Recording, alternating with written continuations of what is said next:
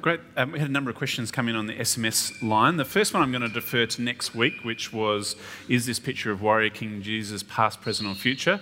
It's the opening point in next week's sermon, so I'll do it there with aid of scripture with me on that one. The second one was, thanks. Your application seems to suggest that we should be doing, all we should be doing is to evangelise. Should we not also seek to do all he commanded, seek justice, show mercy, walk humbly? Does our daily work mean nothing?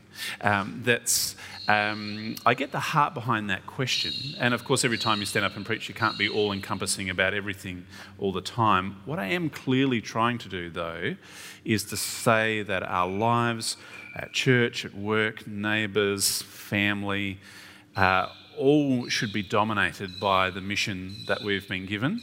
I think there's a priority there in shaping our lives around mission, because I think gravity will pull us away from it. Certainly as a church, it's far easier to fill the week with attending to pastoral care needs.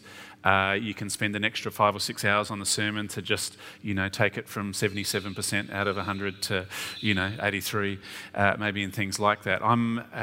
As we think about this kind of as a church, I'm a big fan of the kind of concept of minimum effective dose. We could struggle to make every kids program, every sermon kind of perfect and spend all our time in doing that and not ever do any mission. So I always think, we're not going to be the church that is perfect on all these other things, because we want to keep putting mission into our calendar and motivate us in all that we do and give appropriate time to it. And I guess I'm encouraging that viewpoint in life. So as you think about socialising, think about the mix of brothers and sisters in Christ that you want to encourage and enjoy being part of. Also think about those that you're seeking to build relationships with, to have that genuine opportunity to share the good news of Jesus. I think in the workplace, to think about it, to see it as a mission field. You often hear people say, I think God's just called me to be the best XYZ, brain surgeon, teacher, or whatever. You sort of think, I don't see that anywhere in scriptures. I think you should be faithful, you should work hard, you should commend yourself in the way that you go about your job. I think it is a mission field for us. I'm just trying to put that priority in without devaluing any of the other things that God calls us to. And I'll stop there on that one. Hi Matt, thanks for your sermon today. Is there a difference between, on the one hand, being public about your faith with friends, family or colleagues, and on the other hand, advocating Christian values on social and political issues? Should we seek to promote Christian values on political questions in a secular state with separation of church? Thanks so much.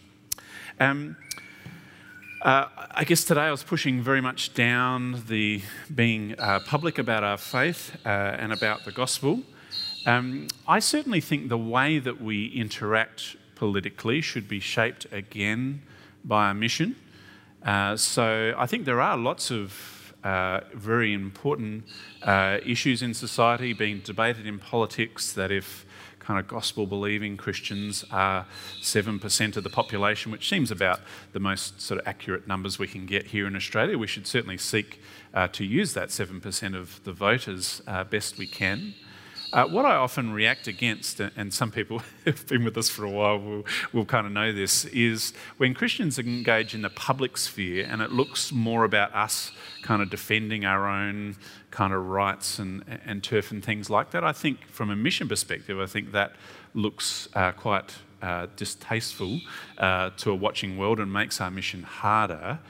I think, tying in with the previous question, if we're using our vote to kind of advocate to the government to put more aside for international aid, that budget has been slashed horrifically after the last 10 to 15 years as the government struggled to, balance the budget. I think if we saw more Christians using their political, clout for things like that are other person-centred, not protective of ourselves.